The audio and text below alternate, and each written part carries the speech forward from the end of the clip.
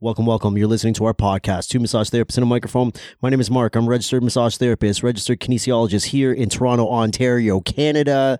It's a Monday, and we've got a guest on our couch, and it feels fucking fabulous. Say it with me. It feels fucking fabulous. Guest. It feels fucking fabulous. Nice. I'll take that. Yeah, hey everyone, it's Amanda, and we are in the office tonight with a real life person. Her name is Kelly, and she was here not too long ago doing OSCE prep with Mr. Mark. And Mark was certain that I had at least walked through or met, but we don't recognize each other. So we're going to say it didn't happen and we never met. Yeah, Really? No. She does recall the conversation with her husband about his shoes and how he liked his shoes. Yes. Canucks, I went and bought them. Yeah. Did you? Yeah. They're comfortable. He likes the shoes. I do. I wore them earlier today. It was great. So Kelly is also a podcast listener. She was listening as a student, and now, in her short RMT career, she's also been listening, and it helps her to get advice in certain situations. How did you find it? Did someone tell you about it? Do you normally listen to podcasts? Did it go around your school? How does this happen? How does this happen? So yeah, it went around my school. So before I graduated, somebody in my class had come to you for OSCE prep. Gotcha. And had told everybody. I think she actually came to you for tutoring specifically, not so much OSCE prep. And so even the school name, I didn't know Con Ed. Right. And she was like, well, they have a podcast. So I actually was looking for the Con Ed podcast. Gotcha. And then I somehow found our alter ego. Yeah. Our alter ego. It has to be. I mean, the other one's a little bit more shiny. This one's just dirty. This one's just this one's the pants you wear for 3 days. The other one's the pants you wear for 2. Oh no. I really like your analogy some nights. You're on fire. Or maybe your pants are on fire. So yeah, Kelly was listening as a student and then came here and did OSCE prep. And just recently, she reached out to Mark on Facebook, I guess, and was looking for advice about situations that she's been dealing with. And she said, usually I can refer back to an episode you guys have recorded, but I haven't heard anything with this information. So Mark screenshotted it, sent it to me, and we thought, well, if nothing exists, let's make something exist. Yeah, it's easy. Yeah. Easy peasy, right? And right now, I don't remember what the topic was, but I remember at the moment when I read it, I'm like, this is fucking fabulous. Let's fucking do this right now. Yeah, you see, I still have the conversation. You did seem excited. I was excited. Yeah. He was excited I might have because jerked off to the conversation. come on, bro. I'm just saying. It's like that's excitement. The first 90 seconds of the episode. just talking about how Are excited you I am. kidding me? Our landline is ringing. Let's leave that in because that never happens. Who calls us on our landline? It's going to be a telemarketer. Somebody who wants to clean the ducts. It's one of the people that Hello? I'm going to be talking about. They found me. Hello? Hello? Yes, how can I help you? Is you superintendent? No, I'm not the superintendent. How can I help you, though? No, you don't need my help? Just the super's help? Hello? Okay. Alrighty, we're back. After that short call from somebody looking for the superintendent of where, who knows? So let's let our guest introduce herself then. I know based on our brief conversation beforehand that massage was not her first career because she described herself as old, even though her and I are like pretty much the same age. So we'll just scratch that. So she just called you old. She basically did. I didn't say old as dirt, which I normally say I'm old as dirt. So I didn't say that today. So old, you fart dust. That's a dad joke at its finest. You're so old, you fart dust. Aw. So I want you to tell everyone, Kelly, a little bit of your background, sort of what you were doing before massage, how massage became a career option for you, and, a little about school and where you are now. Okay, so I'm Kelly. I'm an RMT. So I just got my license not that long ago, in 2021. But I graduated in 2019. So I graduated, the schooling situation, the school I went to, my education didn't quite feel complete enough for me. So I needed to fill in those gaps. I did a move.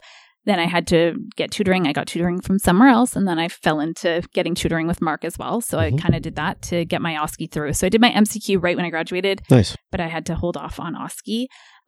Before this, I was a personal support worker and I was kind of with the gung-ho about the goal of going into nursing, and I was going to one day be a nurse, grow up and be a nurse. And then I lost my job.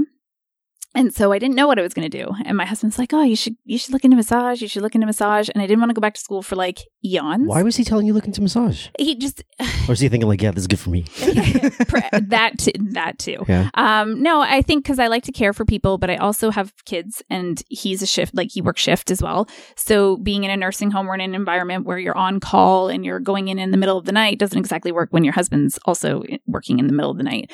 So it was kind of... He thought it would be a great way to kind of bridge the two, taking care of people and being home with my kids. It makes so much sense for a mother. Like I also have 2 kids, and it's really nice that because Mark does have to work so often, it's really nice that I can structure my clients and my work around the kids' schedules. So we don't have to stress so much about childcare. It honestly, so for the short time now that I've been massaging, it's been a blessing. Like it's great. I couldn't have asked for anything better.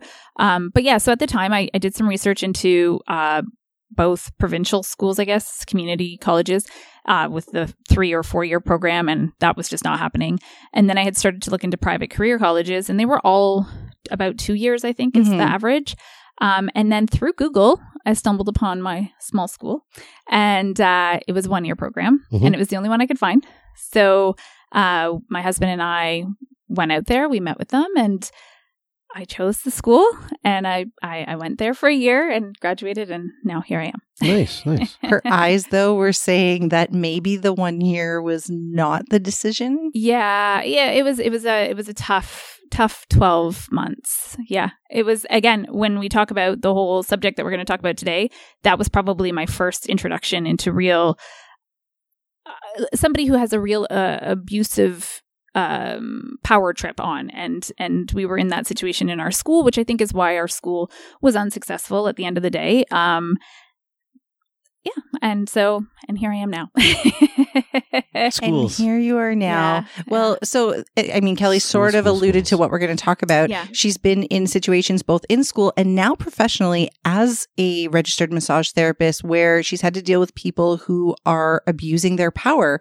And she said, off mic that because she went back to school as a mature student, even though she's not old because we're the same age, she said that, a lot of the people she went to school with were like 20, which makes sense, right? They're the age that you normally would go to college.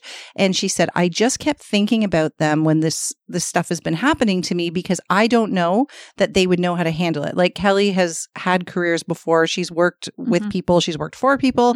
So she knows how to deal with it when somebody is being abusive in the workplace. And she thought maybe we should talk about this because other people might be dealing with it and not knowing how to deal with it. And even to be honest with you, when it was happening to me this most recent time, like at work with my employer, I wasn't even really connecting that he was, bullying or using like being abusive in nature. It wasn't until I was reading his text messages to my husband who was like, what? You can't say that. And of course, I'm so new to this profession. All that was going through my mind is, this guy knows and I don't know, and I'm going to lose my license and I'm going to have this big stain under my name, which also was pointed out to me by somebody else. That's like, do you know that a majority of real people don't go and look you up on the CMTO's website and see your complaints? But here I was like panicking that I was going to have all these stains. And it wasn't until kind of my husband talked me off the ledge of like, look, this guy is, he's really abusing his power. He's being narcissistic. He's being disgusting. Okay, I need to know. Shut it down. Yeah, I need to know. I need to know all. Do we want to start with the school situation? Yeah. Or Let's go chronological order. So going back to the school, it's funny because if you do any research on sort of these personalities and the people who do this kind of thing, which I've done since, it's a classic tale. Like I went to the school and I met with the dean of the school and fell in love with the school. I thought this was like a small program and they're all so friendly and they're so nice. And then I began term 1 and about, I'm going to say like 1 month into term 1, things turned. I guess this particular individual isn't always kind to some of her students or wasn't at the time. This is what I was told by past students. Okay. And I guess I fell into the seat of the person she was going to take things out on. So I spent half of my first term and my entire second term completely at odds with her. So I have no idea if I was doing well in school or bad in school because pretty much anytime I was in her class, I was definitely failing. What does at odds look like?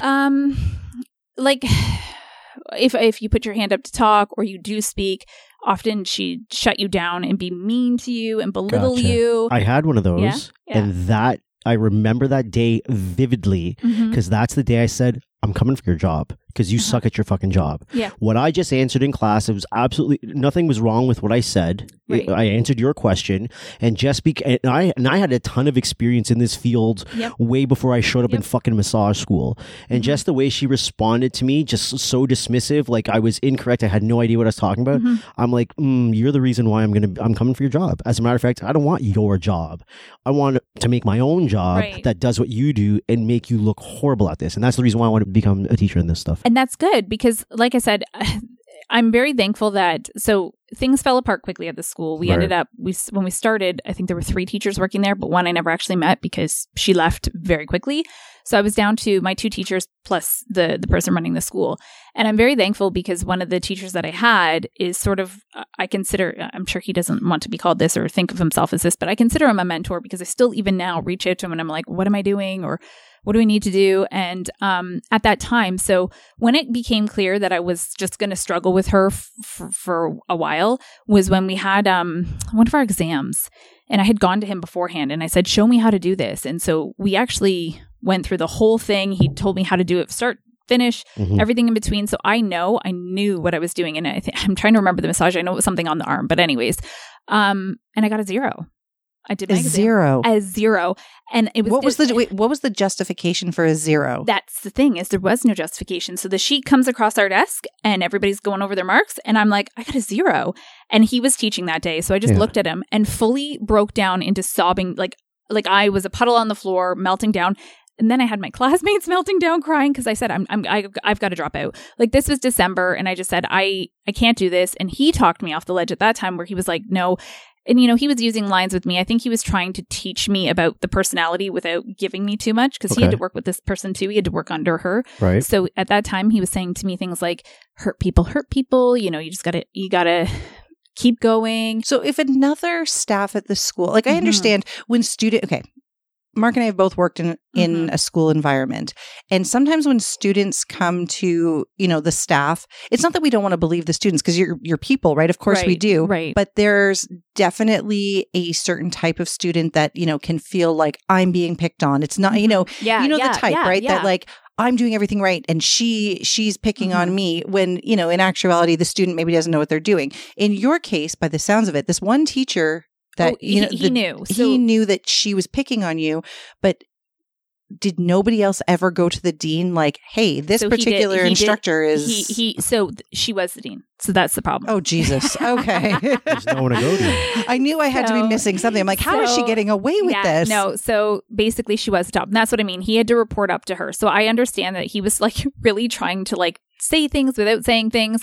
So I know he had sent me out to my car because I was fully a mess. And I said I'm going to call every other private school. I'm going to try and transfer, which is also to your whole point about schools that we were talking about earlier, is the shitty thing is once you start calling around, they say, yeah, it's great you've had 1 term at this school, but they mean nothing to us. So you can't transfer. It's all bullshit. So then I'm sitting in my car crying even harder because I'm thinking, well, now I'm stuck. I am absolutely stuck because I also had invested a lot of money up front. So I was in a situation where the school I was in was not an OSAP type school. This was coming out of my pocket. I'm already halfway through. Like, it was just a really bad situation. And I was on the phone with my husband and he's trying to talk me to go back into the school. And anyways, this teacher said to me at the end of class when everybody was out of the room, he was like, I'm going to talk to her because they're closing. And he wasn't holding anything back and he was leaving. And knowing he was leaving, I knew I was going to be alone with her for the remainder of the time. Right. And I was very scared. So that a 0. I need to ask this question and you might not have an answer, but I know there's other people who are thinking, why you? What was it about you? Or do you have any idea why is she picking on you? Sometimes you just don't even fucking know.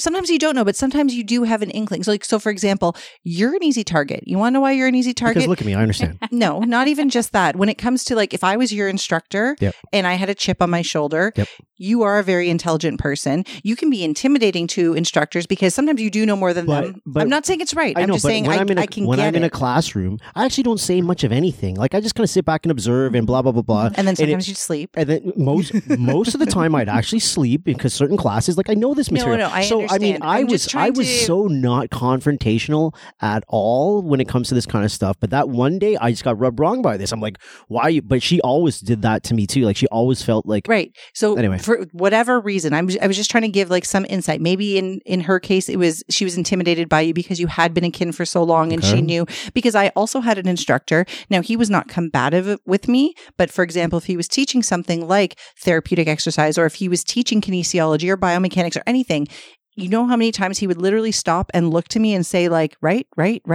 And it was awkward for me because I'm like, I'm your student. I don't think that's awkward. I don't think it's awkward at all, especially in a private career college where you have a whole bunch of older people that might be a different career. Like if I had some dude come was sitting into a class and he was a pharmacist in India, when we're doing pharmacology, I'd be like, hey bro, you want like anything that I'm saying here, go nutso on, that type of thing. Yeah, I'm like, so to answer your question, I'm not sure why. I do, like I said, I know from research, through talking to other students and reading other reviews as I started to really research the school when I realized I'd maybe made a bad choice, was just that this was just kind of her nature. And I do know that there was a class prior to us. The entire class left. So it was just in her nature. You see, it's such a hard thing it's really such a weird go, because I can see how the rally rah-rah moments happen in places like that. The class is small, everyone's super tight. And if they actually didn't like the instructor or someone, whatever, whether it's real or not real, I can see how the reviews can happen and all that shit happening. Like it's an easy thing to snowball in an environment like that. For a whole class to be like, I'm out of here. Like, yes, that could very well be the institution or the instructors, whatever the case is. That can also be just a bunch of fucking yahoos that just rallied hard. Absolutely. Well, so, and to that point, I think, so the conclusion I drew is I know through talking to my actual classmates, the same teacher who got along with me allegedly, and I don't know, at the start of school had made a kind of a comment about, oh, she's going to be the ringleader. And it stemmed from, we were a very small group. So there was only 6 of us. And it stemmed from things like if one person was running late and we knew we had an exam, we did do things where it was like, okay, so they're running late and you don't want them to miss out on being there for the start of the exam. We'll lollygag. We'll do whatever we can to help each other out. Gotcha. So I don't know if he saw that in me and maybe in their staff time made a comment about, oh, you know, she's the one that's going to get them going.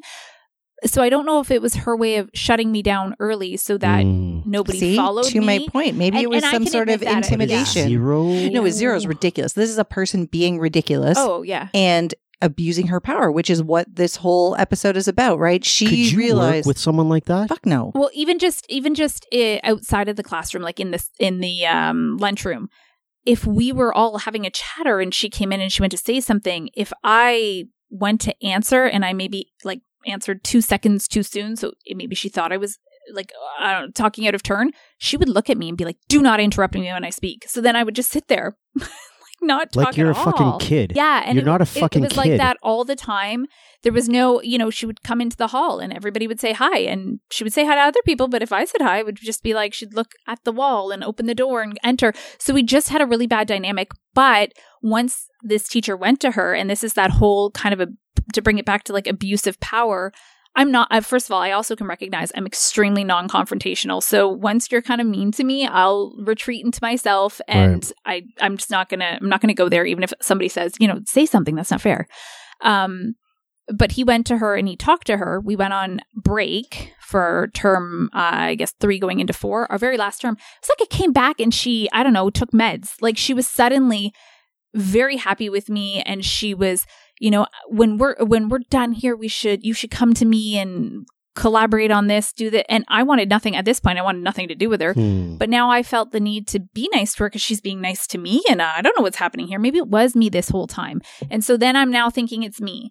But then I see it happening with one of the younger people in class where they had a super good relationship and she just zeroed in on that girl. And for the rest of the year, she was taking it out on her, which was hard to watch. Because she has a cap on how many people she can be a dick to. And it's only one. So she found another one. You're off the hook. I don't know. It was a really bad year. But the bottom line is the school's no longer around and she's not even in this profession anymore. So such a weird thing, eh? She's gone into an odd profession. She's become a reverend or something. So that's kind of funny. So weird.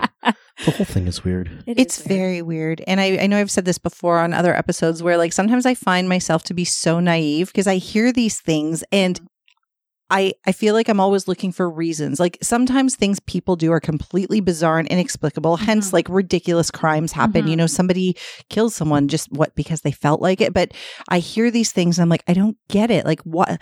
I can't get into the mind of like a narcissistic psychopath to understand like why are you trying to make somebody's life hard? I don't get it. I just don't get it. And that's the thing too, right? There's those conversations where you're trying to talk to each other about a subject and the person is constantly like, well, I mean, obviously they're not saying it this way, but they're like, well, I know more because I've been here longer and I have more experience and you have no idea what you're talking about. And then eventually you almost start to believe them. So then like I said, I got to a point where I didn't feel ready to progress and take OSCE and everything else. But now we're in this snowball and we're all graduating. And hey, I also don't think all 6 of us should have passed in the program, but all 6 of us magically graduated. We all got that ticket, which is why I ended up here with you, and in other tutors' places because the whole year didn't feel right. It was weird. We spent like the last, I don't know, month, maybe even more without a teacher at all. Like she would just come in irritated with us, write something on the board and leave. And I would be texting my other teacher who is gone. See, yeah. It bothers me so much. It's like you're playing with someone's fucking life at this point, right? I've made a decision to come to school here based on the bullshit that you told me, right? You sold me on it. Love and sunshine. You sold me on it, and I come in here and it's fucking not what you sold me. And I've got student debt up my ass. If I drop out now, I'm kind of fucked. Maybe I'm in a neighborhood where there's no other school like this, and I would have gone through life very fucking different if I knew. Like, I know a school right now, this is how much bullshit it is. This is how much bullshit it is. They are rearranging the fucking schedule to match the instructors' availability. Yeah. Go find instructors that can teach at the time. So in other words, we know you're not ready for neurology class, but we're going to put neurology class in here now because this is when the instructor's available and they're not available for when the actual class should happen. That's bullshit. And that's a whole other topic because that goes back to your education and just me having come from the school that I've come from and researching other schools and just what I know now. There should be some sort of regulation across the board of the way it's done, and that should just never be allowed. That should just not be allowed. And even what we were going through, originally it was like, you know, you have clinic nights. Well, then now we're without our clinical teacher. So then she started doing weird things where she was like, you know what? You're doing really good in class this week. You don't need to come to clinic anymore. You're good. You have some background in this. You don't need clinical anymore. But those of us who she felt did need them, well, suddenly we're there every night doing, like, it's very, and that shouldn't be allowed. No. It's a requirement of the program. So we should all be in clinic regardless of what our background is, no matter how much it bores us and we want to sleep at the end of the day. Well, and also, like, this now is answering the question on how we had someone show up to OSCE prep who said they had never actually worked on a real body before. Yeah, he's never done massage. Fucked. He's up. never done massage. You should not be allowed to graduate school not having those clinical hours. Well, he was in my class. That was, well, I mean, he came in with a big smile on his face because he was very happy to buy his diploma, right? But there's a whole bunch of other people that are not happy for that at all. They go to school because they want to fucking learn something and they want to enter into the profession. It's such a I fucking hate it. I fucking hate it so bad. And I understand, like, I have a friend, he was just talking about me about this today because of the post that I made. And he's like, you know what? I get it, but at the end, it doesn't matter. Because like most people just end up either just going through and doing well, and then the real learning kind of starts when you're out of school type of thing. But I was like, yes, I get it, what you're saying. It doesn't matter because the end result at the end of the day for most people, they just end up going to where they need to go and doing what they need to do. It's just a barrier to get to the end game. But when you're playing with people's lives and you're playing with their fucking money like that, that is fucking horrible. Yeah. That is fucking horrible. And what everyone should do when these situations happen is complain to the fucking ministry. That's where you vocalize it. Forget vocalizing it internally into the institution because that's a big spiral that goes fucking nowhere. No. You go straight to the ministry, and if you get enough people, I'm assuming if you get enough people that'll go straight to the ministry at some point is going to have to step in and say, we need to audit this school. Yeah. We need to audit this school. Yeah, and I think there may have been something similar to that was happening before we got there. So we were in the very end, and I believe that there were some complaints made. I know there were some complaints made there were some investigations happening, which is why the school is no more. Right.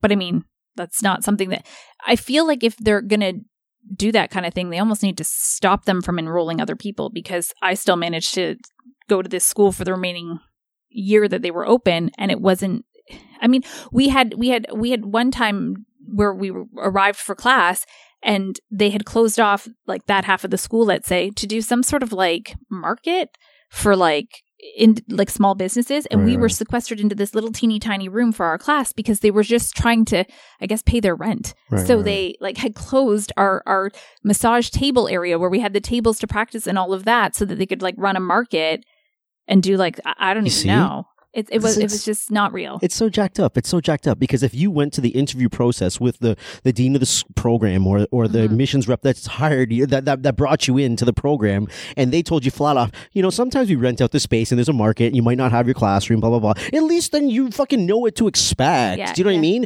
Not spending your $25,000 fucking dollars, because that's what it is. That's a fucking lot of money. Yeah. Anyway, Amanda's staring at me like, you're swearing too much. Like I said, I could spend hours talking about the problem with school just based on the fact that I spent such a terrible year in school. But the bottom line is there was a person at the very top who was our dean. The complaints process, which again, I had only ever gone to, I'm going to say real schools, because I had only ever gone to college in a real college setting. So it was like, okay, this person is abusing me. I'm recognizing what's happening now. I'm crying in class. This isn't good. The person beside me feels like she's being wronged. This guy feels like we were all starting to get angry. Mm-hmm. And so one guy in the class was like, oh, who do we complain to? And in this case, it was her husband. But he doesn't even work here. But I guess he had some sort of investment in this business. So now we have nobody to even complain to. Because who are you going to complain to? I'm going to complain to you about her. What are you going to do to her? Yeah. Do you know what I mean? And so again, you feel small and you feel like, well, I feel stuck. Now I'm financially stuck to these people because, like you said, they have my money. I'm stuck in that I need my diploma in order to become an RMT because there's no way around it. There's no way into that CMTO. There's no way into those exams without that piece of paper. Yep. I'm not getting there. You're calling the other schools and you're realizing you are stuck. Mm-hmm. And she knows it. She knew it. And so she could continue to treat me like garbage until somebody stuck up for me. And once that happened, and I think, again, that goes back to the whole ringleader thing. I'm assuming, and I don't know because I was not there the night they had the conversation. I just assume that he maybe said, those other 6 that walked, well, this 6 is about to go. If she goes, they'll go with her. That's my assumption. But what would you have done if you were the male instructor who is giving the friendly advice? When you go to have the conversation with the power tripper, what does that sound like? Just out of curiosity. When I have the conversation with the power tripper? Yeah. Oh man, you were asking, like, how you just said, Kelly, that you are non-confrontational. Mm-hmm. I am so non-confrontational until something gets to a point where I'm like, I have no choice. So for example, when it comes to like somebody doing something that I feel is like harmful for my kids, well, then my claws come out. Like I can be. So if it got to this point where I felt like, hey, this just isn't right, the conversation with that is exactly what you just said, Mark. I would say, you fucking fix this or I'm going to the ministry. Like what you're doing is not okay. You gave somebody a 0. The only way I can imagine somebody getting a 0 on an oral practical exam is if she like licked her patient. Like I don't like how the fuck do you get a 0? She did nothing right. She didn't introduce herself correctly. She didn't undrape an arm correctly. Like none of that makes sense to me. You don't get a 0 unless you've done something harmful. Like, I don't know. Did you slap your client? Did you expose them? Like, I don't get it. How do you get a 0? Mark used to mark OPs. How do you get a 0? Have you ever given out a 0? I might have given out a 0 on someone who showed danger. And in those scenarios, you didn't find out about your 0 weeks later when you get your marks. You knew in that moment. You knew right away because I'm like, take a step back from the body. We're done here. Can you come with me? We're going to have a talk outside. And then I would have a conversation with the person, whoever was doing the oral practical exam, about why I took you out of the cubicle, why why I took you away from the body and why you're going to fail this exam with probably a 0. And that's probably because you did something that you shouldn't have done, right? You exposed the patient, or you put them in danger, or you touched them very inappropriately. Because I've done this before. I've done this before. But it has to be something extreme. Yes, that's my point. So, for example, the one time I vividly remember doing this, it was a palpation exam, and this dude was supposed to palpate like the clavicle, and he started at like the pubic tubercles and went superiorly, immediately right into the body's freaking breast tissue. And that's when, as soon as I saw where he was going, as soon as he started landmarking, I'm like, I can't stop this now because he hasn't done anything wrong. He's not touching her inappropriately. It's not normal what you're doing, bro. And so I'm watching extra hard now. And as soon as we get up to this breast tissue area, before he can get anywhere, I'm like, done. You're finished. Let's go outside and talk. And I also think that was what landed me in this situation. The male teacher that I was talking about, he was our practical teacher. He was, for the first term, he was also our clinical instructor. So he was there for clinic night. And that was very much how he was, because there were times that all of us made little mistakes. Yeah. And he would stop an OP and be like, no, stop what you're doing, hands up, whether I was the body and it was happening with somebody else, whatever. None of them got 0s, but he was very quick to point out like what you're doing. No, sometimes you'd obviously wait till the clock was done because you want it to be very Oski like. Yeah, so you have to. The only time I would stop it is if you have to stop it. Right. But like you said, you knew well before the sheet came across the table that you weren't doing well. And I think what maybe bothered her was by that time that he had stepped out of that clinical role and she had stepped in because he was leaving, and he was leaving because there was the decision made that the school was closing. Although the students were left in the dark. We were all wondering, like, where are the other term students that are supposed to start after us? Nobody was starting. Like, it was just us there. Right. I think that what bothered her was none of us were comfortable to go to her and say, how do I do this? And how do I do that? So on his days with us, I would skip my lunch break to pick his brain and say, how do I do this? Or, how do you treat this? Or what are the signs of that? And I think that almost bothered her ego a bit. Again, there's that whole power tripping thing of, what are you going to him for? I've been here longer. Well, that was definitely a part of it. That he's here. And so again, you feel stuck because you feel like, I'm damned if I do, I'm damned if I don't. If I go to this guy and I'm leaning on this professor so that I can do well, or this teacher so I can do well, she's going to be pissed at me. But if I just sit here, I'm not learning anything, So power tripping. I don't get it. And then you move on in your career. And I just find that the profession of being an RMT, and I've only been an RMT for a very short period of time, but through my journey through school, through the CMTO, through everything, I'm coming to realize that there are these dynamics in this career where you've got people in certain positions in certain places who just like that power. And you start to realize, I either have to, non-confrontational me has to stand up for myself and say, no, I'm not accepting this, or it's going to keep happening. Right. Yeah. So. Shaking our heads, eh? I can't do anything but shake my head, because you've really got to have like a major ego problem to do something like that. Like, how do you sleep at night? That's what I want to say. How do you sleep at night? Very how easily. do you go they home sleep at night very knowing easily. that you are messing with somebody's because that's a good day for someone like that. That's a good day for someone like that. I even think if she were to be listening to this right now and hear everything I'd say, I think she would be like, but you don't understand what you did wrong. And I'm not in the wrong. They don't see it that way. They don't see, if I say, why are you speaking down to me? I'm not speaking down to you. That's just how you're hearing me. It's a problem with you and the way you're hearing me. Why are you aggressively grabbing my leg when you're showing the class how to do this specific thing? Right. Because I can feel your anger towards me when you're grabbing my leg to show how to palpate something or how to treat something. Why are you doing that? It's in your head. That's just because you have a problem with me, not the other way around. And that's sort of that whole narcissistic, egotistic sort of thing. There's nothing wrong with the way they communicate or the way that they do. Right. I'm not doing anything wrong. No. You are perceiving everything the way you're perceiving it, and that's on you. That's your problem. Right. I am doing everything completely fine. Which is why it's important, I think. So when I talk about like thinking about the younger people, when you move into and you're in a career or you're in a role where you're working with somebody who's maybe acting that way, it's important to know your rights, to know, because you have this fear of the CMTO and like, oh, I don't know, is this legal? Can I do this? Am I allowed to do that? Mm-hmm. Can I say something? Can I not say something? And if you don't know, then you're in this position of feeling like they're right or taking what they say. And so I think it's just so important that, which is why I asked about the podcast. Do you guys have anything on this? Because I reached out to, so before I reached out to Mark, I reached out to somebody I knew that taught ethics. Mm-hmm. And because the question I had was not so much about the abuse of power, because I still didn't see it happening in this career. It was, I was leaving and we were not getting along. And he was being very unprofessional with me in the case of now we've segued from school to the employer situation. And I wanted to leave. And so I had asked this ethics teacher, am I good to just say, I'm not coming back? I'm sorry, but you've made me so uncomfortable. I'm not coming back. I'm not, I'm a few days out. I've got some clients on the book, but I'm not coming back. And this particular ethics teacher said, you know what, first and foremost, before they lock you out of the book, you need to look up your clients. You need to notify them that you're leaving and advise them so that you're not soliciting. You need to advise them, I'm going elsewhere, but there's other RMTs here who are happy to serve you, happy to treat you, and leave it at that. So she confirmed that for me.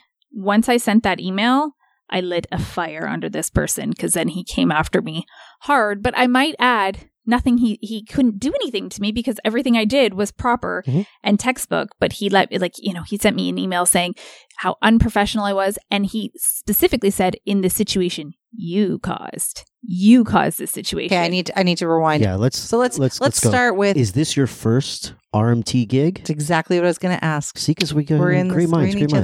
So yeah, it was my first RMT gig. I work for myself. Okay. I have my own practice at home. Right. And I had gotten, I was fortunate enough to meet somebody who was leaving the profession. Okay. So on her way out, we were able to exchange, and I've gotten some of her clients. So I wouldn't say I've taken her business by any means, but I was fortunate enough to meet somebody. So that's what I've got going at home. And I was looking for a clinic or a place where I could practice and learn and learn from somebody else. What type of clinic is this? Is this a multidisciplinary? Is this a massage clinic? Is it a chiro clinic? It is a massage clinic. Okay. Run by a chiropractor. Gotcha. Is there chiropractic that happens there or no? Yes, very part-time. Okay. Cool. I'm getting the idea. Yeah. How long did you work for him? Oh, one shift. All right, I got to back all this so up. I'll start with when I went to interview with him. Yes, that's where I want to go. So how did you find this job? All on my own. I think it was on Indeed. Okay, so if there's a job posting somewhere looking for an RMT. Yep. Did they care if it was a new grad or not a new grad? Male, female? Did it matter? Nope. It said new grads welcome. Okay. That was all great. So before becoming an RMT, I had worked in a clinical setting, more to get my feet wet and understand the operation of a clinic. And I was working under an RMT there. So and that clinic was no longer around due to COVID. So now I was moving into looking for another clinic. Okay. And I had seen the name of this clinic before, actually back as a student. So when I contacted them, I knew they had been around for a while.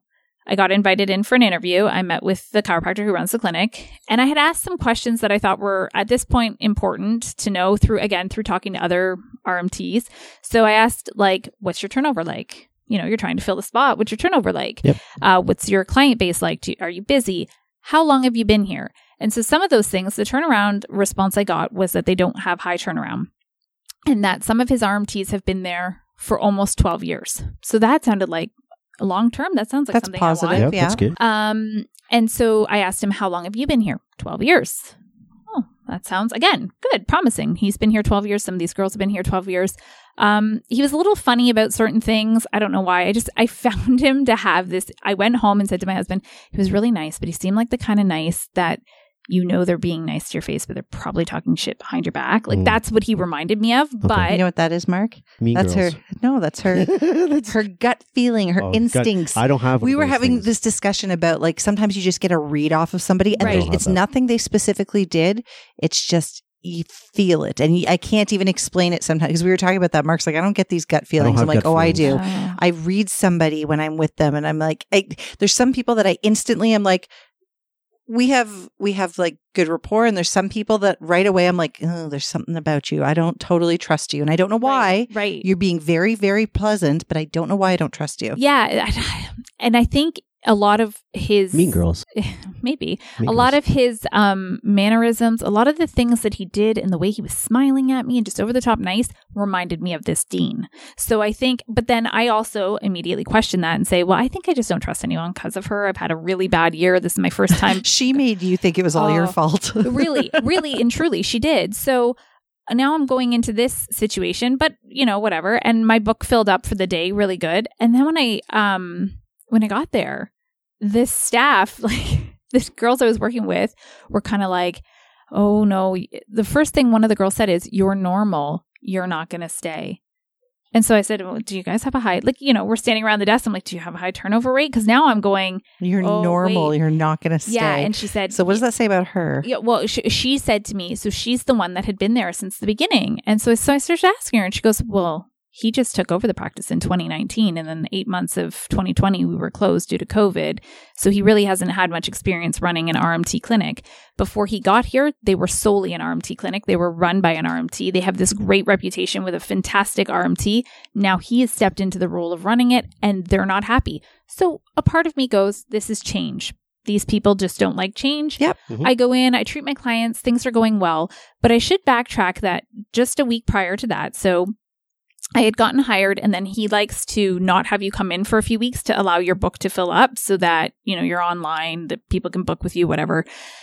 So during that 2-week period, some of the restrictions were getting lifted and I knew that my husband had time off in August. So I shot him a message and I'm an independent contractor for him. And I just said, hey, there's a week in August. I'm going to need, I only work there 2 days a week. I said, I'm going to need those 2 days off because I'm going to take some vacation.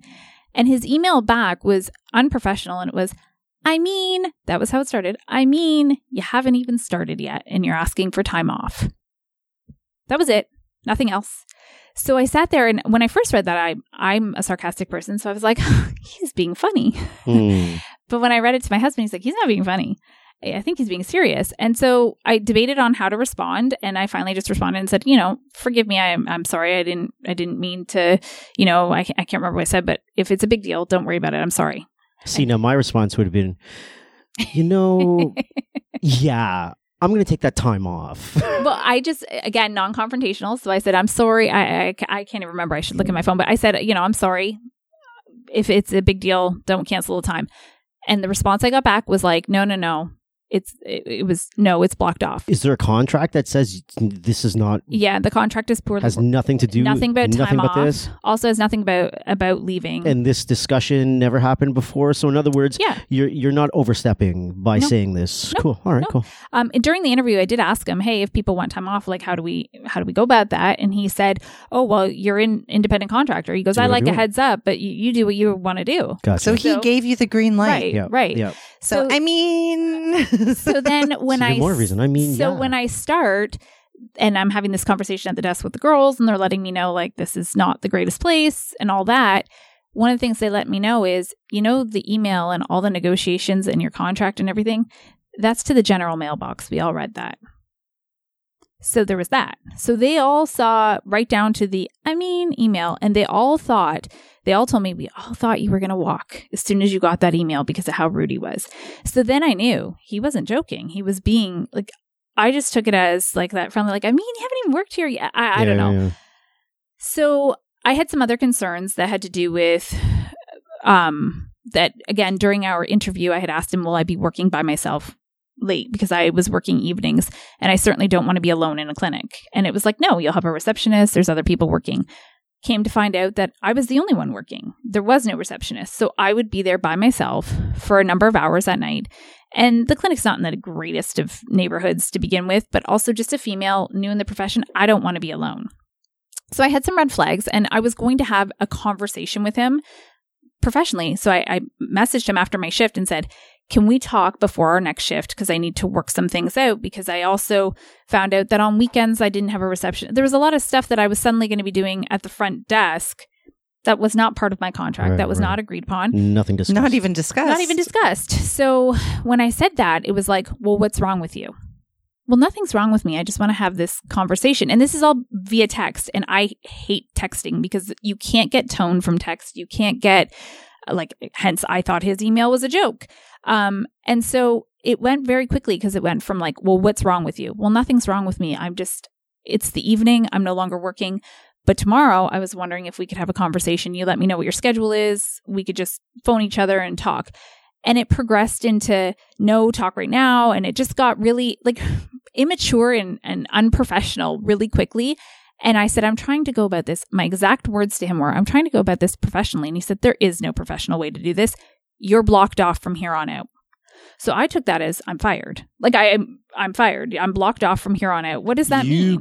You get blocked off of the schedule, I assume. That's what I assumed as well. well. Because you refuse to have a text conversation. Right. Beyond work hours, right, about wanting to schedule time to speak to him about concerns at work. Right. And I mean, ultimately, the concerns may have ended the employment as well because I was uncomfortable with those things. But that was going to be a professional conversation that we could have had. And we could have either hashed it out where he said, okay, I'll have somebody in, or no, I won't, or whatever. But he just got his back up real quick and real immature, and it was just not a professional text chain at all. So then when he said, you're blocked off, that's when I went to my husband and started reading him things. And he's like, what is going on here? So my husband said, well, make sure you say to him, okay, but make sure you pay me for today because I just worked for him. And his response was, what, you're not going to finish out the 2 weeks? And so I again responded, I said, maybe we should be having a conversation because you just texted me and said, you're blocked off. I'm assuming I'm not working anymore. Let's talk about me finishing the 2 weeks. Then again, things escalate to just being very unprofessional and very rude. So I said, now you're making me uncomfortable because I've got to work with you on one of the upcoming shifts. It was going to be just he and I. And I thought, this isn't going well. I don't feel comfortable with you. And so once I said, no, I'm not coming in, that's when he started with changing the narrative a bit. And he's like, look, you need to come in and finish things on a good note. You need that for your reputation. And so that's when I was asking other people, I was like, should I go in? Do I finish? Like, what do I do here? And that's when my husband's like, that's a bullying technique. Like, yeah, here's the power trip. Yeah. Oh, you don't want to be the RMT that worked one shift, left me high and dry, left all your clients without a therapist because you're not comfortable. I didn't do anything to make you uncomfortable. You're not, once again, it's your fault. You're not comfortable. Right. So don't ruin your reputation. I'm going to be the good guy, let you come in, treat the people so you look good and you leave on a good note. Right. Oh, so that's when I took that text message. I sat on it that night because that was all at night. And I thought, okay, now we're getting into like 9:30, 10 o'clock at night. This is just, So the next morning I had phoned the ethics teacher that I had known. And I said, what do I do here? And she said, okay, so this is obviously an online booking situation. He mentioned to you being blocked off. That's when she said, this is what you need to do. You need to log in. If you still have access to your clients, write all their emails down. She said, you're going to generate an email to each one of them saying, and I wrote it with her. It was worded very professionally so that I wasn't soliciting. I made sure I wasn't rude. I didn't badmouth the clinic, nothing. It's just, I'm no longer working here. Feel free to book with somebody else. And just so everyone knows that's listening, because we have a ton of listeners that are not in regulated provinces. We have a ton of listeners that are not in Canada. When a registered massage therapist is leaving one of the places wherever they work, they are meant to inform their clientele that they will no longer be available at that particular location to provide massage therapy treatment. So the purpose of that is so that the client has the opportunity to decide where they want to go for healthcare, and the client will know where their health records are going to be kept. And therefore, if they wanted to access them, they know who and where to go see to access their healthcare records. And so a lot of clinics will use this idea of you just fulfilling your professional obligation, because, by the way, it is considered professional misconduct to abandon a client. So if you don't do this type of thing, then you would be considered to be in professional misconduct. So a lot of clinic owners use this as an opportunity to say, well, you're soliciting a client, you're stealing our patients. I don't know how the fucking you steal an autonomous person, but nonetheless, you're stealing our clientele. So once that email, so she said, once you hit the send on that email, you need to then email this chiropractor and you need to say, per our conversation last night, I'm not comfortable coming in and I will not be coming in for the remainder of the shifts. And I have notified my clients of such, the end, and leave it at that. Good. And then that's when, like I said, he followed it up with, you're unprofessional and you had no right to those are clients of our clinic. Sorry, dude. They're clients of our clinic. You don't own people. And you have no right to contact them. And this is a situation that you caused. And that's when you respond back. You should probably go look back at the legislation for your own governing body. And if you really want to, since you hire a whole bunch of massage therapists, you should take a look at the legislation that applies to massage therapists before you open your fucking mouth. Yeah. So, and I immediately, again, being non-confrontational, being new, I'm like, did I do something? Again, I'm second guessing everything. And it's not until shortly thereafter that I actually filled with rage where I realized this guy almost had me. Like, he almost had me coming in to fulfill 2 weeks that I was uncomfortable doing. He almost had me when he employed me under false pretenses because he told me misinformation from the get-go. And I just know that if I had stayed there and I had continued to work for him, there would have been other times, whether it be I'm taking time off, and I think he would have either guilted me or said no, or whatever the case may be. If there was a client situation where maybe I treated them differently than he wanted to, I just know that we were going to be in this place where I was in school, where this person was going to belittle. And I knew that too, just from the staff, the way they were speaking about him. And they warned me, be careful when you talk to him. He'll only ever text message you. They gave me some heads up. So I did know, but I just feel like, thank God I knew enough people to reach out to and say, am I in the right? Am I in the wrong? So I have to ask you this, and don't get offended by this, because I have to ask you this, because I would ask Amanda as soon as you leave, and I figure I'm going to ask it right now. When things like this happen, once I say, okay, fine. But when it's like twice or 3 times, then I'm not being the dude or the instructor saying it's you, but I have to ask, have you ever, I guess you did stop and really think about, is this you? But did you think about that because you're like, oh my God, this is happening again, like I did. One after the other? So before I had messaged you, I was upset. I was both upset and angry because of just what had happened. I was beside myself with the email chain. I was trying to, I was going through our texts and I was like, did I do something here? Did I say something? Like, where did it go wrong? Maybe being new, I shouldn't have asked for time off. I did all of that. But at the end of the day, a part of me also thought, well, maybe and then I started to question whether I was a magnet for these people. Like, they see me coming. That's kind of what I meant. Yeah. They see me coming and go, oh, here comes an idiot. And, one thing that crossed my mind is, again, he had obviously asked when I became licensed. He obviously got my license number. So he thought I was new. I met him wearing a mask.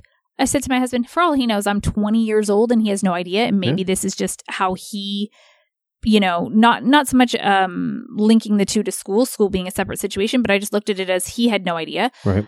Another part of me was like, do I go? And I really don't like when people play the sex card, but a part of me was like, if I was a male therapist, would he have done this to me? I don't even think he would have employed me as a male. Like, I went through that.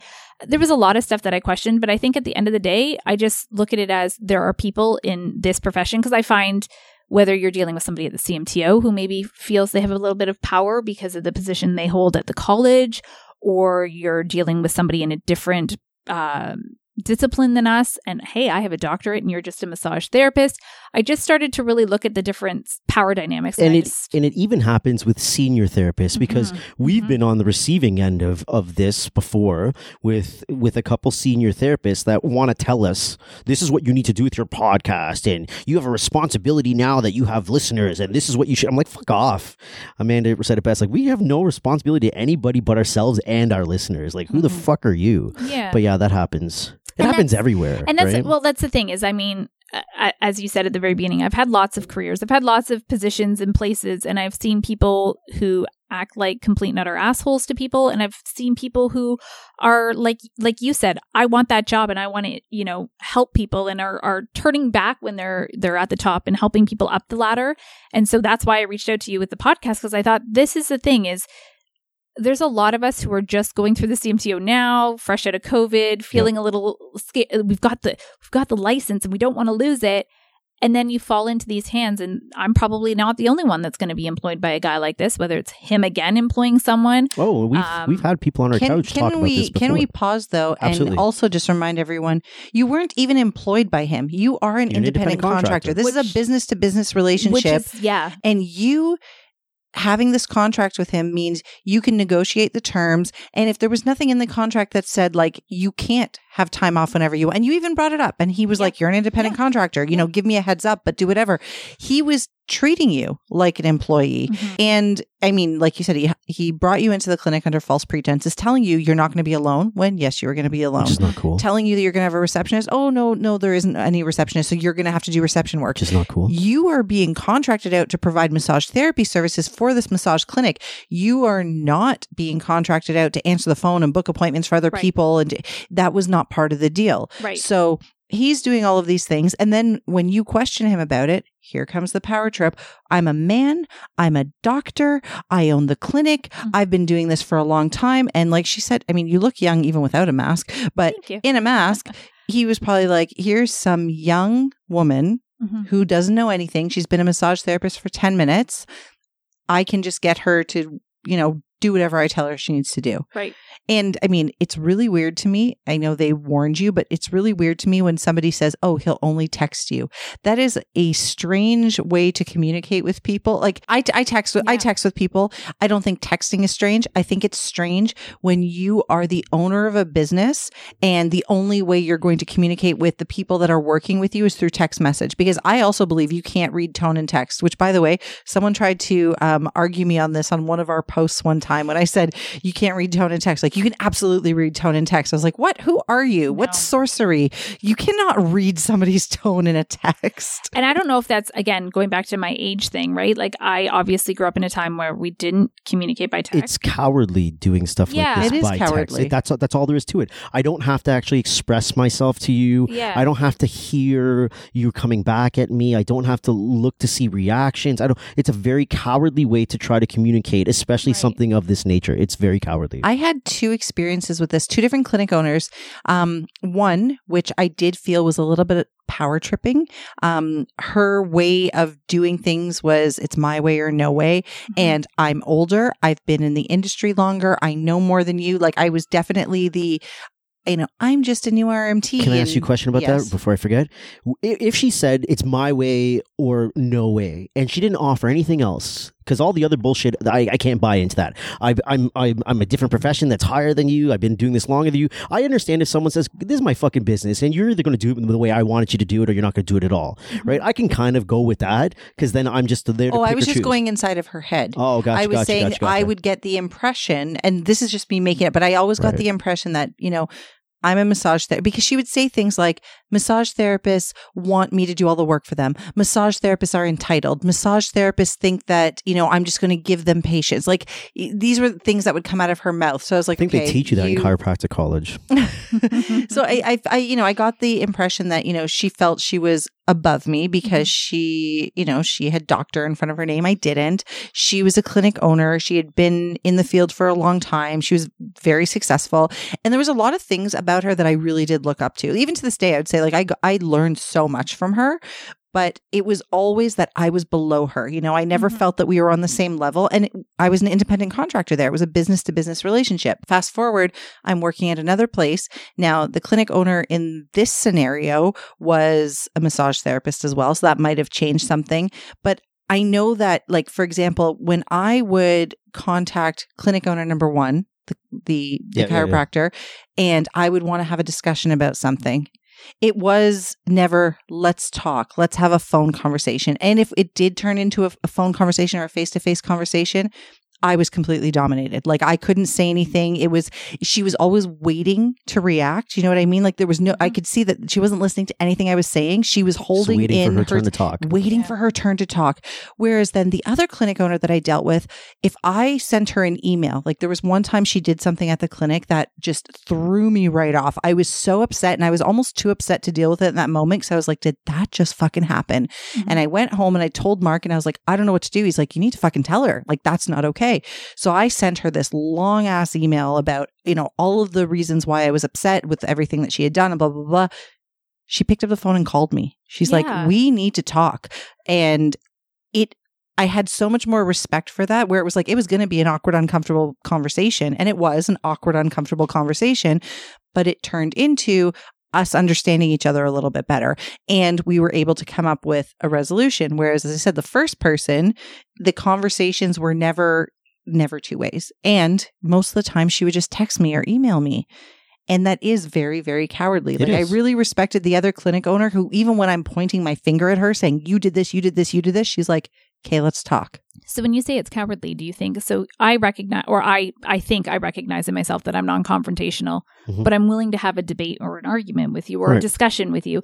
So are you saying that almost that's non-confrontational because I'm going to put it in a text? That's it? Him refusing to even set a scheduled time with you to have a conversation with this person who I work with, who wants to talk to me about potential conflict in the workplace. Like that, like it's cowardly to not respond in a interpersonal kind of way to something like that. Like that's so I can say whatever the fuck I want and I don't have to worry. It's like a keyboard warrior, someone on fucking Facebook, troll on Facebook that's so quick to throw down a comment, right? Like you'll send me an email about this bullshit, and then when I see you face to face, you got nothing to say? Yeah. Fuck off, you fucking little cowardly midget. You know what I mean?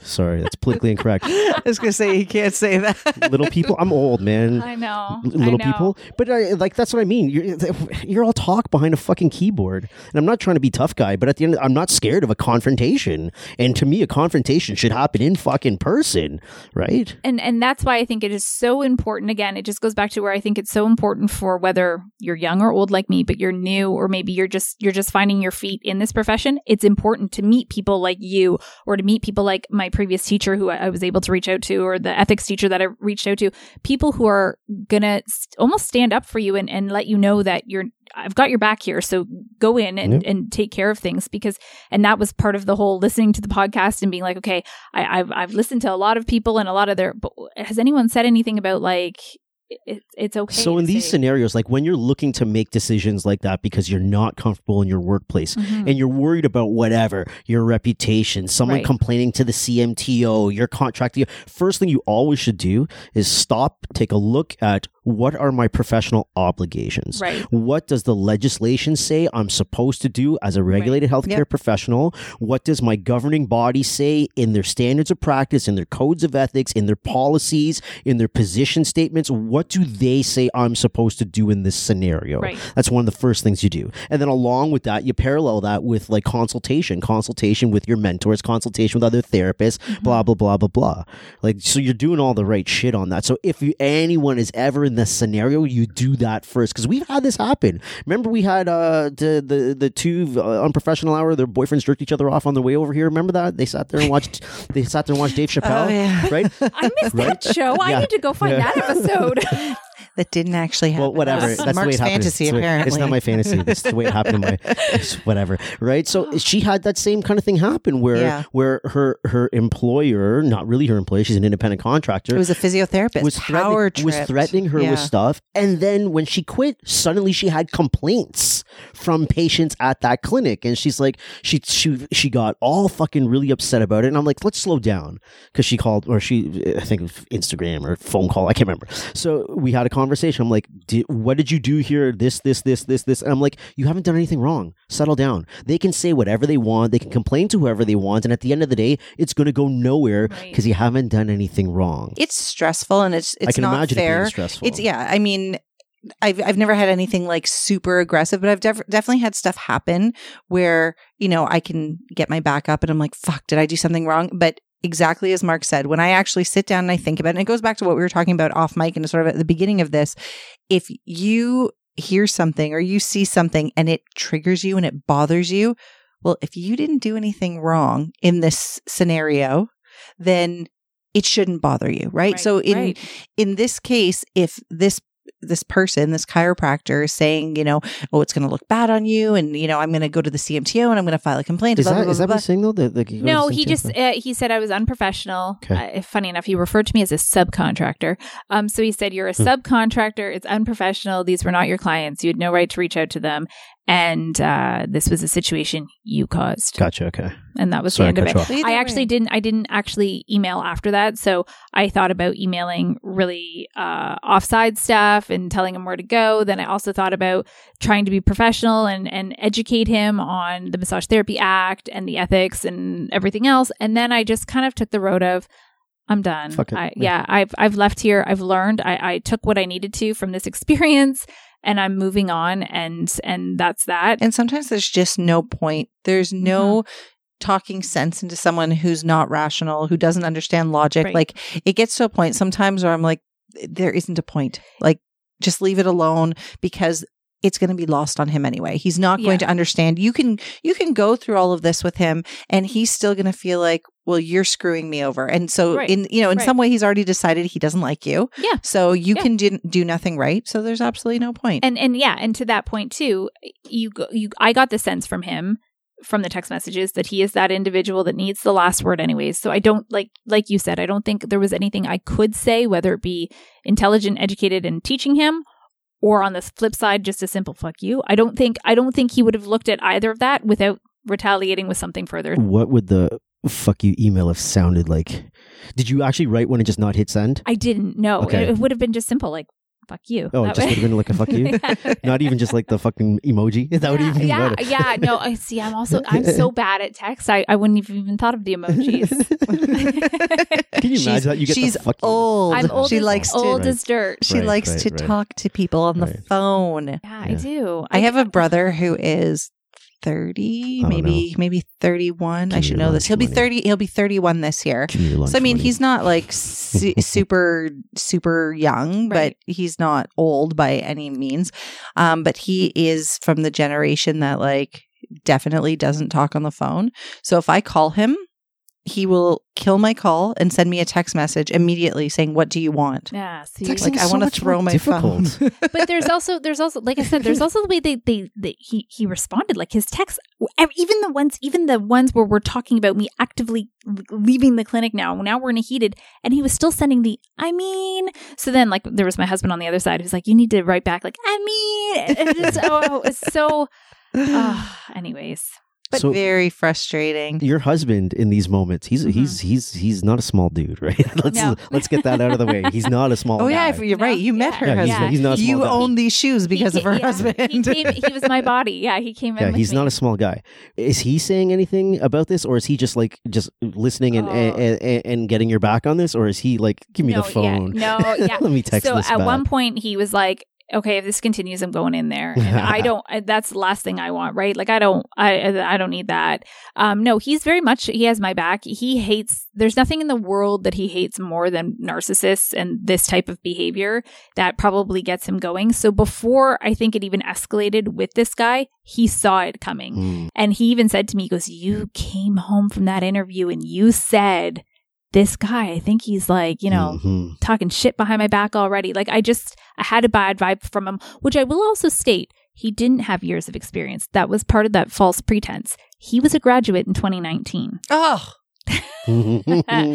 So the clinic had been there 12 years. so you know But what? he was This was new probably grad. little man syndrome. So maybe you were right in your politically incorrect terminology.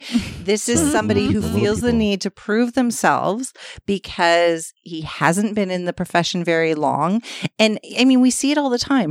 Did I just say I mean? Like I can't say those I words now.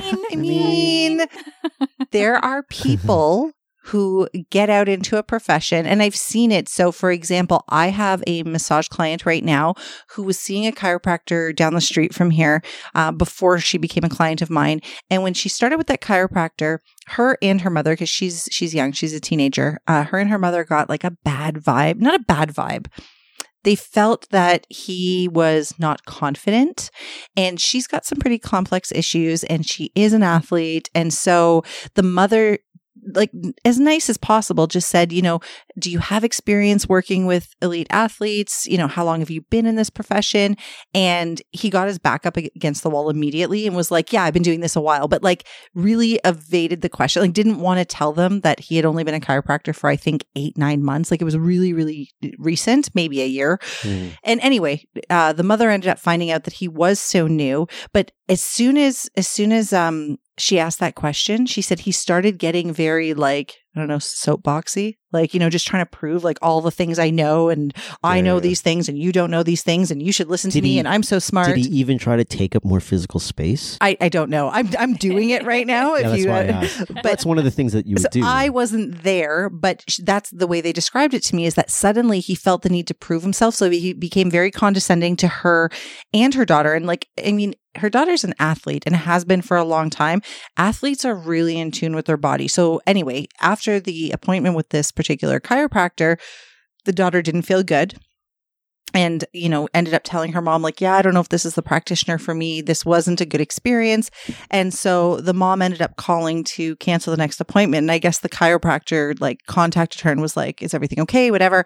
And she said, we think we're just going to try something different, maybe a different type of therapy, because she didn't feel good. And she basically got lectured by this chiropractor, like, well, you have to give it a chance and this and this and this. And so they're telling me this and I'm thinking, this is somebody who just needed to prove himself. Like, you know your body. And if this didn't work for you, and I mean, I don't want to keep saying I mean. I didn't realize how much I said that until this happens. Anyway, so I understand the need, and you will as well, like now that you're working as a massage therapist, sometimes, a client does, they come for one appointment and they're like, oh, that didn't really work. Okay, you got to give it a chance. Right. In this scenario, this particular patient has been getting chiropractic care for years. As young as she is, she's been getting chiropractic care for years. She's been getting massage therapy for years. She's been getting acupuncture for years. If she's saying, and I'm her mother, and she's saying, I don't think this guy's working for me, I want to go somewhere else, then I think I'm going to trust her. But anyway, the whole point of that was this newer chiropractor felt the need to, I guess, take up more space and show like, no, I'm smart and this is what I know. It's such an ego thing. Like, my husband calls that big dick contest, where they feel the need. Yeah. No, I'm bigger. Yeah. So, well, I don't know. I just, like I said, it was just really kind of important when I reached out to Mark. I reached out to you and I was in like a fit of rage of, how did this happen to me again? Like that whole questioning of, but then I thought, no, you know what? I want to, if I could talk to somebody who's coming up behind me, younger than me, or even maybe somebody who's older than me, but is working for an asshole like this and thinks that this is the way it is and doesn't question, like maybe that woman who's there for 12 years, just thinks like this is how it is, or this is the new age of things. Because I've been an RMT for so long and I've been working at this clinic, I might as well not leave because they're probably all like this out there. I wanted somebody to hear that like this is egotistical. The way he's behaving is not appropriate. And you have rights to say no. And to your point, look at your contract, which was very poorly written now that I've read it. And I've been like, I don't even know. And, he even said we had nothing signed. He's not lying. He did say that to me. We have nothing signed because he sent me a Word document, said this is the contract, and I accepted employment. That was what happened. Right. There was actually no exchange of signature or anything else. So, but it's important to know those things. And yeah, I don't know. I just feel like it's important to talk about that. Do you think if a massage therapist owned these clinics, the chiropractic clinic, because you had a very different experience, the chiropractic clinic and the massage owner. I did. Right? Massage owners who are in tune with the ins and outs and the happy moments and sad moments of frustrating moments of being a massage therapist. Do you think that makes a difference in the power trip? I mean, even though your instructor in school was massage therapist, but that's an educational setting. I'm talking about the clinic setting. See, I don't know. I think it really is personality dependent. I think Kelly was onto something when she said she's researched the personality. That's right. Because these are textbook. I've definitely worked with chiropractors who are wonderful people and who I can promise you would never, ever, ever treat therapists this way. I've worked very closely with a chiropractor where her and I always collaborated when it came to the patients we worked with. I never felt that she was telling me, this is what you need to do. And this is what I found. And this, it was always, oh, I saw so-and-so today and this is what we worked on. How are things going with you? Or what do you find? Like it was very collaborative. So I think it is a personality thing. And this was a chiropractor who had been a chiropractor since, I was probably in high school. So, I mean, again, she had the experience. She could have been an asshole and absolutely wasn't. So I think it really is just this ego and this narcissism, and some people are just that way. I do. Yeah. Cause I mean, even outside of the profession of being an RMT, I know a chiropractor. I have a chiropractor that's in my extended family. And I mean, I don't work with them, but I have to assume based on our interactions, even about our professions, he doesn't seem to look down on me or treat me differently because I don't have the doctorate. But I think it's really just the personality. And I think to your point about that internal feeling too, right? Even when I look back to the school and that very first going there, I think I was kind of desperate to find something that fit into the timeline I wanted. the career really fast because you ignored the I'm red old, flags. and I ignored a lot of things. And when I look back, I look back at how I kind of looked at the school and thought, this is kind of rinky-dink. This doesn't quite look right. This doesn't look right. There were things that I saw that didn't look quite right to me, and I wish I had paid attention to that, which is a whole other conversation that you can have with people. But the bottom line is understanding personalities a little bit, and I think it's their personality. Do you ignore red flags less frequently now? Well, yeah, a little bit. I hope I will. I'm gonna stay clear as much as I can of this personality, and I think, I think I've had my fill of working. Right now, I'm just gonna keep working for myself and keep growing and collaborating with people that are in the profession, but outside of my clinic, so I can meet up with them and do business stuff on the side and learn more from them that way. I think all of us, starting with Kelly, for people listening who maybe, feel like I am not being treated fairly, or my clinic owner is abusing their power, or might possibly be working with or dealing with a narcissistic person. I think everybody should give some advice about what to look out for, how you would handle it.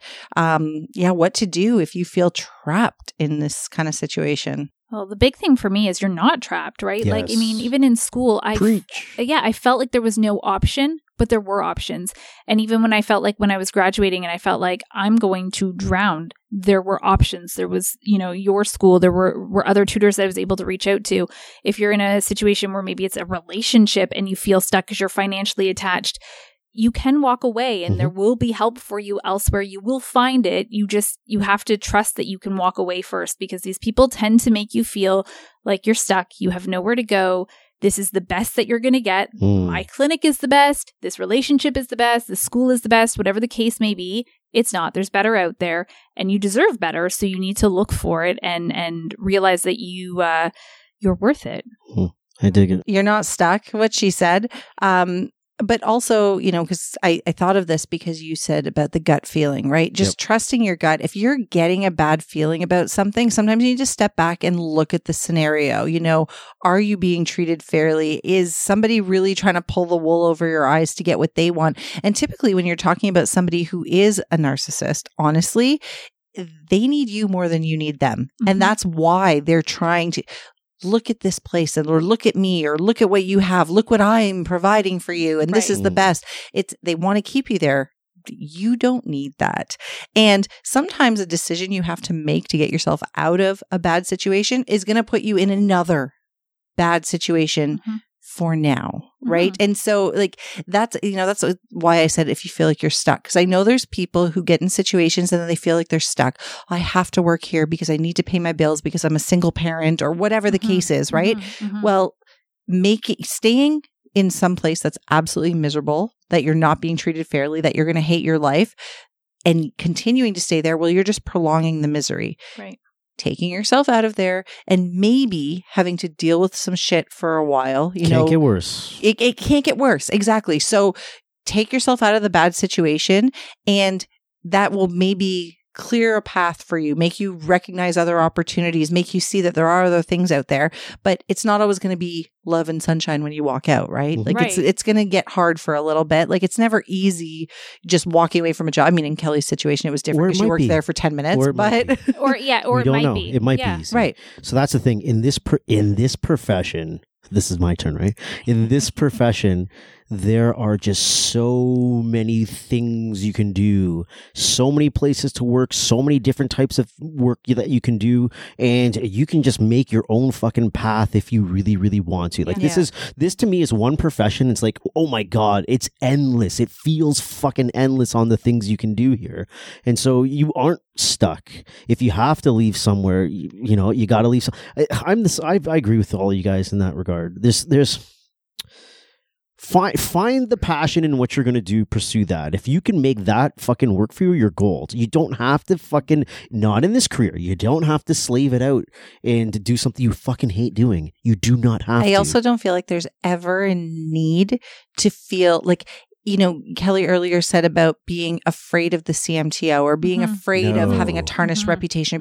If you're ever in a scenario where you feel like afraid, that isn't okay, right? No. Like as an independent you're a licensed healthcare professional. I mean, yes, some of our listeners are in non-regulated areas, but at the end of the day, you are educated, you have a career, you can be self-employed, you can do whatever you want to do. So if you feel afraid of anything, ask yourself, why do you feel afraid? Is the person you're working for making you fear the college? Is, why is it that you're afraid to do anything? When it comes down to the college, I feel like a lot of new therapists are just fearful of the college, period. I don't know. Maybe it's something that they teach you in school or how they go about teaching law and ethics class, that type of thing. It takes, if you really want to have an idea, go look at the CMTO and go look at all of the decisions that are made in the years, right? Because they post all of these decisions that they make when it comes down to discipline hearings.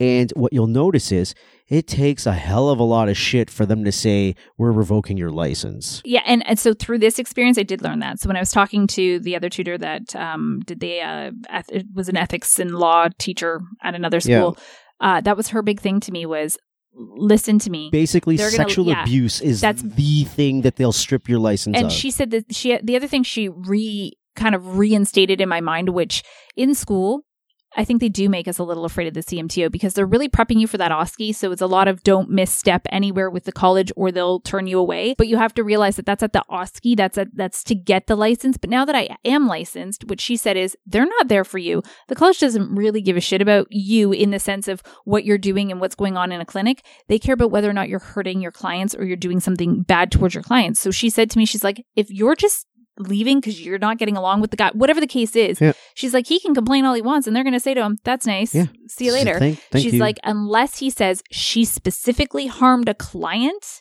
they're not even going to tolerate it. They're not going to look at it. There's frivolous. Bang. Throw it away. And that was kind of important for me to hear too, being in this situation, because I was thinking like, shit, he's going to complain, and then they're going to come after me for unprofessionalism. Like I was making stuff up in my head because I was believing what he was saying. Everybody feels that way.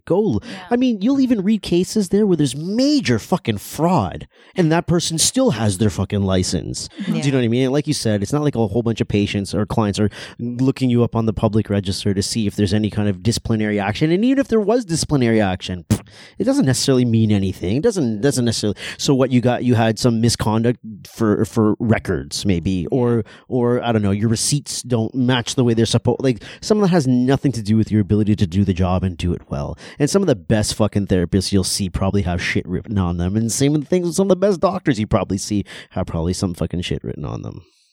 What do I know? Not much. What do you know? Fucking nothing. I just appreciate you coming on and sharing this because, you're right. We didn't have anything about it. And I am certain, even from Mark and I teaching some of our courses, like we taught a business class a couple weekends ago, and people tend to get pretty candid and open up and talk about their own situations, not having contracts or, like you said, poorly written contracts, or even things that their clinic owners are sort of bullying them into doing, exactly. And, or basically treating them as employees when they're supposed to be contractors, like all of these things. Right. And every time I hear it, and I just want to shake them a little bit, but it's not their fault. It's because they get into this profession, they get a job somewhere, and if, as you said, if it's their first job and they think this is how it just is, this is how it is everywhere, then they come here and I just want to shake them and say, like, you don't have to put up with this. Yeah. No. Yeah. You are a regulated healthcare professional. You know what you're doing. Oh, yeah. Your clients come to see you because of what you do for them. The clinic needs you more than you I know need the someone clinic. who works in a clinic, and she's leaving her clinic because out of nowhere she worked on a split. It was a good split, and there was also a cap on it. There was like a $1,200 cap, right? There was a ceiling, $1,200 ceiling, and just I don't know when we were talking about this stuff, she's like, they're pulling my cap. Out of nowhere, my contract was up for renewal, and they're like, "Nope, sorry, we're taking the cap away. We're not offering that in your contract here." She'd been there for like 12 years. Let's see. That's just clinic owners being greedy. That's being fucking greedy, right? Mm-hmm. And she's all like, "What do I do? What do I do?" I'm like, "You fucking leave. Go find somewhere else. You'll find rents cheaper than that $1,200. If she wants the cap to remain, that's because she was obviously making well beyond that. Right. Go somewhere, pay $1,200 for rent, and be done with it. Exactly.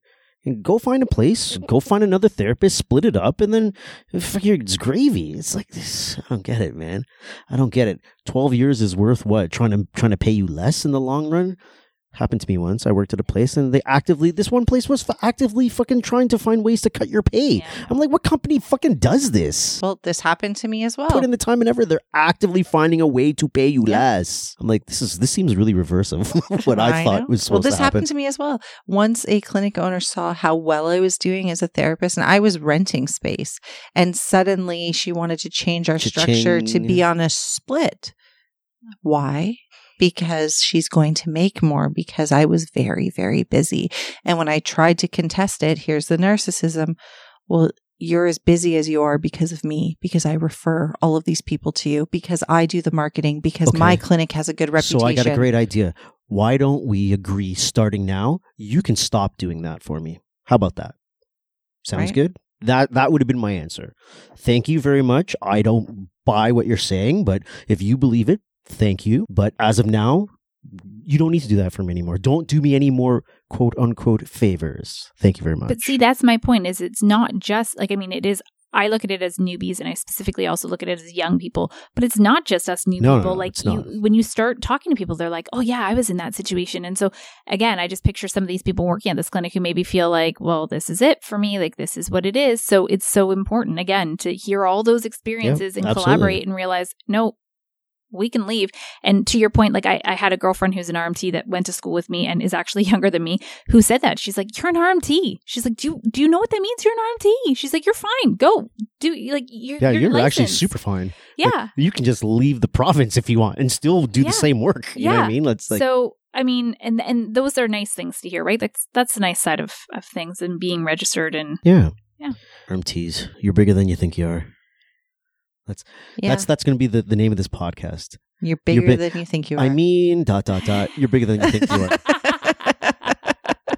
I hope this chiropractor that we're talking about listens to this. I mean power tripping ... Yeah. I mean, if I'm going to end this with anything, I'm going to end it with don't be a dick. I haven't said that in so long.